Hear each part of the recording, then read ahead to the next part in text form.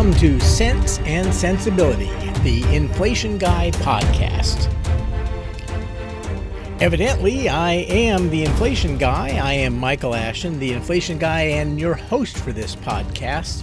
This is the inaugural podcast for Sense and Sensibility, Episode 1.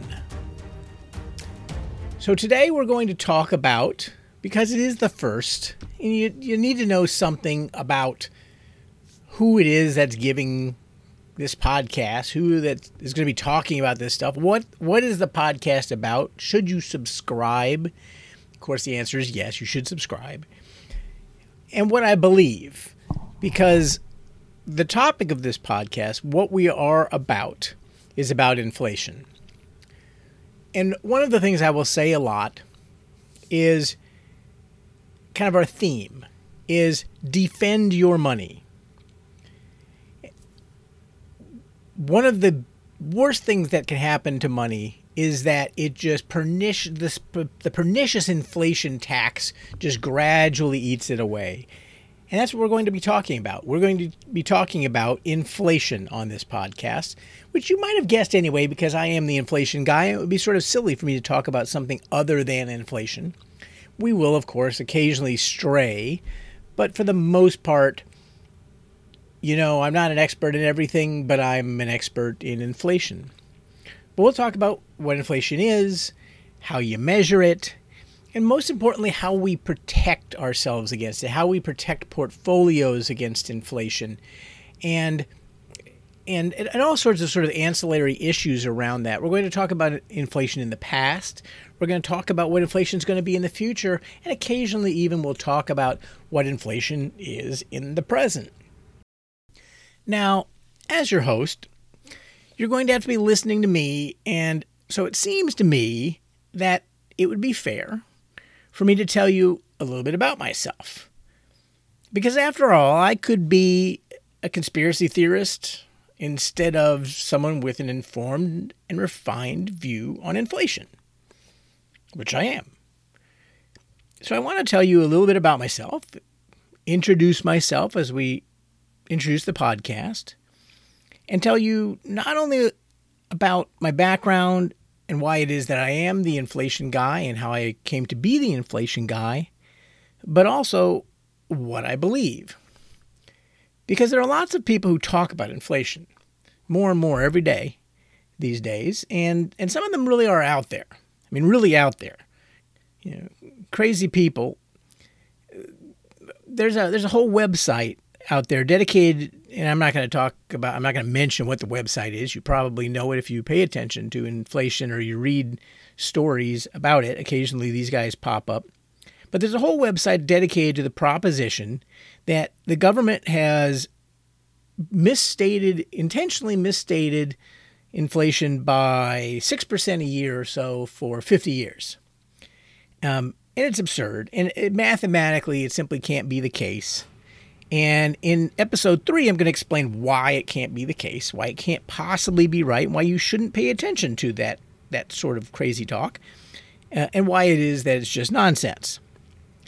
Now, the fact that I'm saying that I'm not on the crazy train with inflation conspiracy theorists, but the fact that I'm calling myself that does not necessarily mean that I have totally mainstream views when it comes to price inflation. And in fact, in a lot of ways, because I've studied this very intently for quite some period of time, I've developed some views that are distinctly non-mainstream, but they work.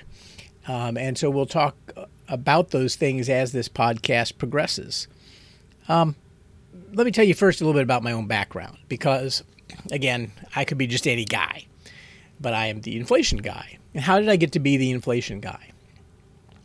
I started my career a little bit more than 30 years ago in, bulge bracket shops, the sell side, Wall Street firms, depending on how you want to talk about it. But big firms like J.P. Morgan and Bankers Trust and Deutsche Bank and Barclays, doing sort of what young people can do. The trading environment, the Wall Street environment is a hard thing to sustain for a long period of time. This is less true than it used to be, but it's a young person's game. Lots of stress. And I started off as sort of a strategist and did lots of research and taught training programs and things like that, always kind of mostly in the bond world. And then I moved into trading, and that was at Barclays. I traded options, and Barclays tapped me to essentially start the inflation derivatives market in the United States. The derivatives market in Europe for inflation had been going for a couple of years, and of course we have the world's largest bond market, the largest inflation-linked bond market, and the largest bond market in the United States. And so it was sort of weird that we didn't have inflation derivatives. And Barclays styled themselves as the inflation house and figured that if anyone was going to start inflation derivatives, it had to be them. And that's, the customers were asking. And it made sense to have me do that because, first of all, I was an okay trader. But when you start a new market, where you're the market maker, it's less important that you be, a fantastic trader, because the market doesn't move a whole heck of a lot. It doesn't move unless you say it moves. So it's an easier thing to do than trading, 1 month 10-year vol against hedge funds, and which, by the way, is also kind of soulless. But I'll get into that. And so they tapped me to do this partly because, though I did have a trading experience and I had an analytical experience, I'd been a strategist, and so I kind of had some idea of how these things should be priced. Inflation swaps should be priced, and I'd also done a fair amount of teaching training programs, like I said, and I had a popular daily commentary that went to Barclays customers. And that turns out to be important because if you're starting a new market, you need a couple of things. One is you need to kind of know where the market is. You need to know how to handle risk, and that's part of being a trader. But you also need to be able to tell stories. You need to be able to explain how the market works and to people who need it. And you need to be able to tell stories and evangelize for the product. And so I called myself an inflation markets evangelist. I really wasn't so much an inflation evangelist. In fact, at the time, I was sort of negative on I didn't really think inflation was going to go anywhere, but which irritated Barclays to no end. But my pitch was always that it didn't matter, that you needed an inflation hedge, and this was a great inflation hedge. It was tailorable, lots of things you could do with it. And so, I had to be an evangelist. And so I was a very good pick for this position. And we started quoting inflation swaps. And I got the Chicago Mercantile Exchange to list the CPI futures contract, and I was the sole market maker for it. And so I really was there at the birth of that market. I have a little badge from the Merc that says "Father of CPI Futures" that I'm very proud of.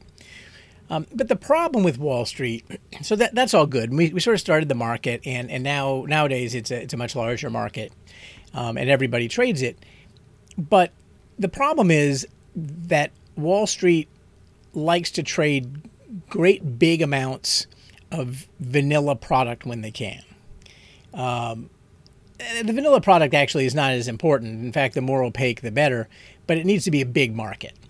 Wall Street doesn't really like small basis risks. If it's a market that's developed, that's okay. If they get paid a lot to take that risk, they can. But in a startup market, you're taking risk, but the reward comes years later. And so trying to do things like medical care inflation or education inflation, all the interesting things in inflation were very risky things, and Wall Street, not just Barclays, but other shops as well, didn't really want to do that. And so I eventually left Wall Street to form my own investment management company and consulting firm called Enduring Investments that focuses specifically on doing these these weird things in inflation and helping people hedge things they can't hedge with plain vanilla products, and putting different products together. And this has been a long story. I've spent many, many years in this arena, and that's why I'm the inflation guy. I've spent my 10,000 hours, a lot of it very lonely when inflation wasn't doing anything, and developed a lot of insights, a lot of knowledge about a market and about a topic that for the last 25 years no one's cared about. So this seems like a good place to tell you what it is that I do believe, because the point of this podcast is to sort of, as I said up top, to talk about how you measure inflation and but also how you protect yourself against inflation, how you forecast inflation and things like that. And I have lots of experience doing those things, but I should tell you what it is that I believe, because I have some views that are distinctly non-mainstream. So I believe that inflation is a monetary phenomenon. And I'll expand on that a little bit in episode 2. Well, not a little bit, a lot in episode 2. But by saying that I'm a monetarist, that puts me distinctly out of the mainstream. And frankly, it puts me with a lot of wackos who don't really understand monetarism. But whereas monetarism used to be extremely popular and has 100 years of great forecasts behind it, it has gradually fallen out of favor in policymaker circles. And I believe that one of the reasons that that's the case is that policymakers are generally people who have gone, at least at central banks, who have gone and gotten their PhDs at fancy schools. And in doing that, thanks to Paul Samuelson, there's a lot of mathematics involved. Whatever you learned in college in economics, when you go to graduate school, it's a whole different world, lots and lots of math. And so imagine that you've done that, and you've come out and you have your freshly minted PhD, and you join the Fed, and they say, hey, can you come up with a monetarist model? And after about 15 minutes, you've done it, and you're kind of bored. And so what you really want to work on is a really complex macroeconomic model of, a general equilibrium of the economy that makes predictions and does all sorts of really fancy stuff, and most importantly involves a lot of math. And so you get things like the non-accelerating inflation rate of unemployment, which is a neat theoretical construct that absolutely does not work in practice. And you get things like the expectations augmented Phillips curve, which starts from an assumption that that Phillips, when he described his curve, didn't mean what he said he meant. And so we have to do something, and we have to augment something that he didn't mean to get to something which also doesn't work. But there's lots and lots of math behind there, and I think that's why we have many more Keynesians than we do monetarists. Maybe that's a simple explanation, but a lot of times the simple explanation is correct, which is why the older I get, the more I get to be like a monetarist. In episode 3, I'm going to talk about the Consumer Price Index, and I do have to confess that I believe that the Consumer Price Index, which is produced by the Bureau of Labor Statistics, is not a perfect price indicator, but it's not bad. And if it doesn't work perfectly, it's at least honestly that way. I believe the professionals of the BLS, whatever the professionals in other statistical agencies in the United States government and other governments, do, I believe that the folks in the price division, the CPI division of the BLS, are honest academics who have worked very hard to have an accurate representation of the average price experience of an American consumer. The fact that it isn't perfect is not an indictment. It's just a reality. But I think that I think that the real problem that people have with it is not that they've really examined all the assumptions and decided it's wanting. It's that it doesn't feel right. It feels too low. And to some people it feels very high. But in general, people tend to think that it feels too low, which is why you have wackos saying that it's really 6% higher than the BLS says. In episode 3, we'll talk about the CPI, how it's constructed, and I'll explain to you why there are reasons, and they're perfectly valid and okay reasons that and they're understandable, that you think that you feel like inflation is really higher than it is. And it's kind of interesting why that's the case, and I think I can convince you that the CPI is not a bad indicator. Now, I believe that the secular downtrend in inflation is over. As I mentioned when I first got into the inflation markets, I didn't necessarily think the secular downtrend was over. I didn't think we were going to see much higher inflation, but I saw a reason for a market anyway in inflation, even if you didn't think that. But I now believe, and in fact, before COVID, I already believed that we had completed the secular downtrend and we were in a secular uptrend. And by secular, I mean something which lasts a very long time.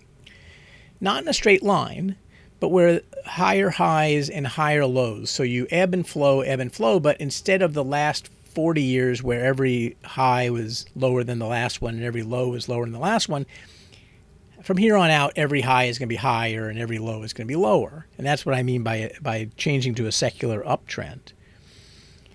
I believe that velocity is not fixed, and Friedman didn't say it was. This is one of those red flag issues. If you catch someone talking about monetarism and telling you why monetarism is so stupid and how it can't be right, because the monetarists think that velocity is stable, then you know they don't know what they're talking about, because that's not something that Friedman ever said, and it's not important to what a monetarist believes. What's important as a modeler, as a forecaster, is that you can say what causes velocity to vary, and we can. And it turns out that it's not what you think it is, but it isn't what a lot of people say it is. But we have some decent idea of why velocity varies. And roughly episode 4, we'll see what else falls in here, but roughly episode 4, I'm going to talk about modeling velocity and why it is that monetary velocity is something which we can get our arms around and make some sense of. And that's pretty important to a monetarist, that you have some idea of that. I should reiterate that I do believe that the government is more than capable of screwing everything up. I don't want anyone to think that I'm an apologist just because I think the BLS is, it's full of honest people. They may be alone, because there's a lot of non-honest people in government and a lot of honest people in government who are just incompetent, but at least honestly incompetent. And there are people who are malevolent. I fully believe that as bad as the policy response has been to COVID and to the global financial crisis, it can be much worse. and I am not at all confident. One of the things that you hear occasionally from the Fed is we have the tools to prevent inflation. And what I always like to say is, well, do they have the tools? The answer is yes. Do they understand how to use the tools? And the answer is not really, because they're Keynesians and the tools don't do what they think they do. And most importantly, do they have the will to use the tools? And the answer to that is clearly no. We don't have, the policymakers have clearly abandoned the idea that inflation needs to be low and stable first, and that will lead to maximizing growth in the long run. I believe that we've been very lucky that we haven't been more unlucky so far with respect to policy outcomes. But I don't have a lot of confidence. If the squirrel finds a nut by luck, it doesn't necessarily mean a lot of talent. I believe that people tend to do inflation wrong because we live in a nominal world. By that I mean you're accustomed to thinking of things in quantities that are already adjusted for inflation. You look at the 10-year interest rate, or you think about a return and you think, oh, I made a 4% return, without asking what was inflation, what was my real return. And you shouldn't be thinking about the nominal return at all. It's completely irrelevant to you. You care about the real return, and that's just not the way we're wired, because we're born in a world that is a nominal world. And so, having said that, when you see people do something like take the 10-year interest rate and subtract last year's inflation to say that real yields are minus 4%, that's either dumb or it's driven by some sort of policy statement that they want to make, or some sort of investment statement that they want to make, and they know it's wrong. But you don't have to be an inflation guy. You just have to know something about interest rates and bonds to know that that's just the wrong way you do it. If you are going to invest money at a fixed rate for 10 years, you want to know two things. You want to know what's the real cost of your money, how much more stuff do you need to have at the end than at the beginning. Okay, that's the real interest rate. And you need to know how much the value of that unit will change. That's expected inflation over that 10 years. None of that has anything to do with last year. But before we had TIPS, it turns out that the way economists modeled expectations was to assume that they followed prior year inflation, which is not a horrible assumption if you don't have a market to actually trade real interest rates. But now we do, and there's no reason to make that mistake. Again, that's something that we're going to talk about. We're going to talk about how to understand the real world and how to understand a portfolio through a real lens and be, an inflation aware investor. I should take a little pause here and say that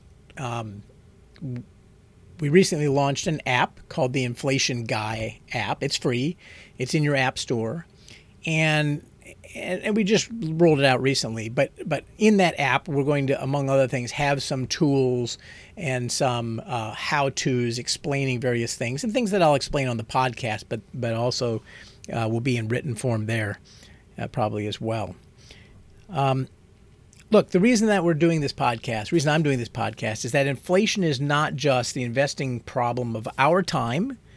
It's the investing problem of all time.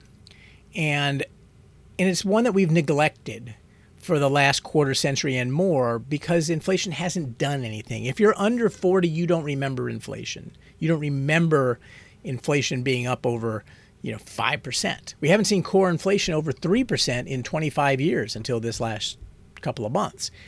And yet we're born with it.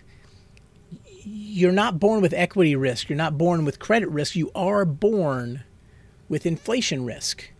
And if you do nothing to address that inflation risk, you have it until the day you die.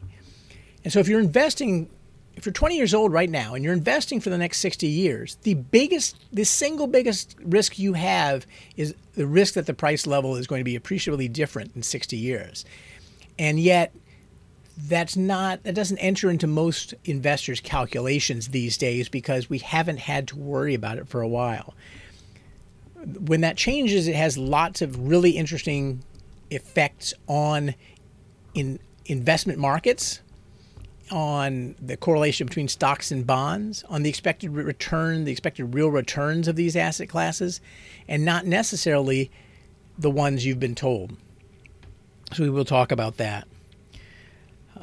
I do believe that the financial ecosystem is designed to perpetuate the dominance of large firms. Surprise! Big firms defend their turf, but little firms are where all of the innovation is, and that's why I went and started a little firm. Little firms take risk to try new things because that's the only way they can make a reward. Big firms don't like that risk. They're making reward because they're big. And so if you want to find interesting things, if you want to find the smart people, if you want to find the risk takers who are trying new things, you don't go to the big firms. They're running from the big firms. You go to the small firms. Well, anyway, I think we're going to have plenty to talk about. And I have a long list of topics to talk about. But I want to know what you think the Inflation Guy ought to be talking about. So if you get the Inflation Guy app, you can send me an email from within the app. You can go to the EnduringInvestments.com website and fill out the form and send me a note. Tell me what you think I should be talking about. And I can't guarantee I'll talk about everything, and certainly not right away. I'm not going to be doing these daily. But tell me what you want me to talk about, and I will try to get around to it. At the very least, I'll respond to you and get to know you. You know, I'm sitting in a room by myself, and this is, I've never done a podcast, and it's a very weird thing, and it's only doable because I know there are people out there. I know you're out there listening, and hopefully you're getting something out of this. Maybe not so much today. You now know who I am a little bit. You hopefully think I'm not a wacko, but I know you're going to get something out of it. And so I'm really glad you're out there. And so let me know that you're out there. Subscribe to the podcast. Go download the Inflation Guy app, and let's get to know each other. Thanks for tuning in. Again, the podcast name is Sense and Sensibility, and I am Michael Ashton, and I am the Inflation Guy, evidently. Defend your money, and remember, if inflation is coming for you, remember that you know a guy.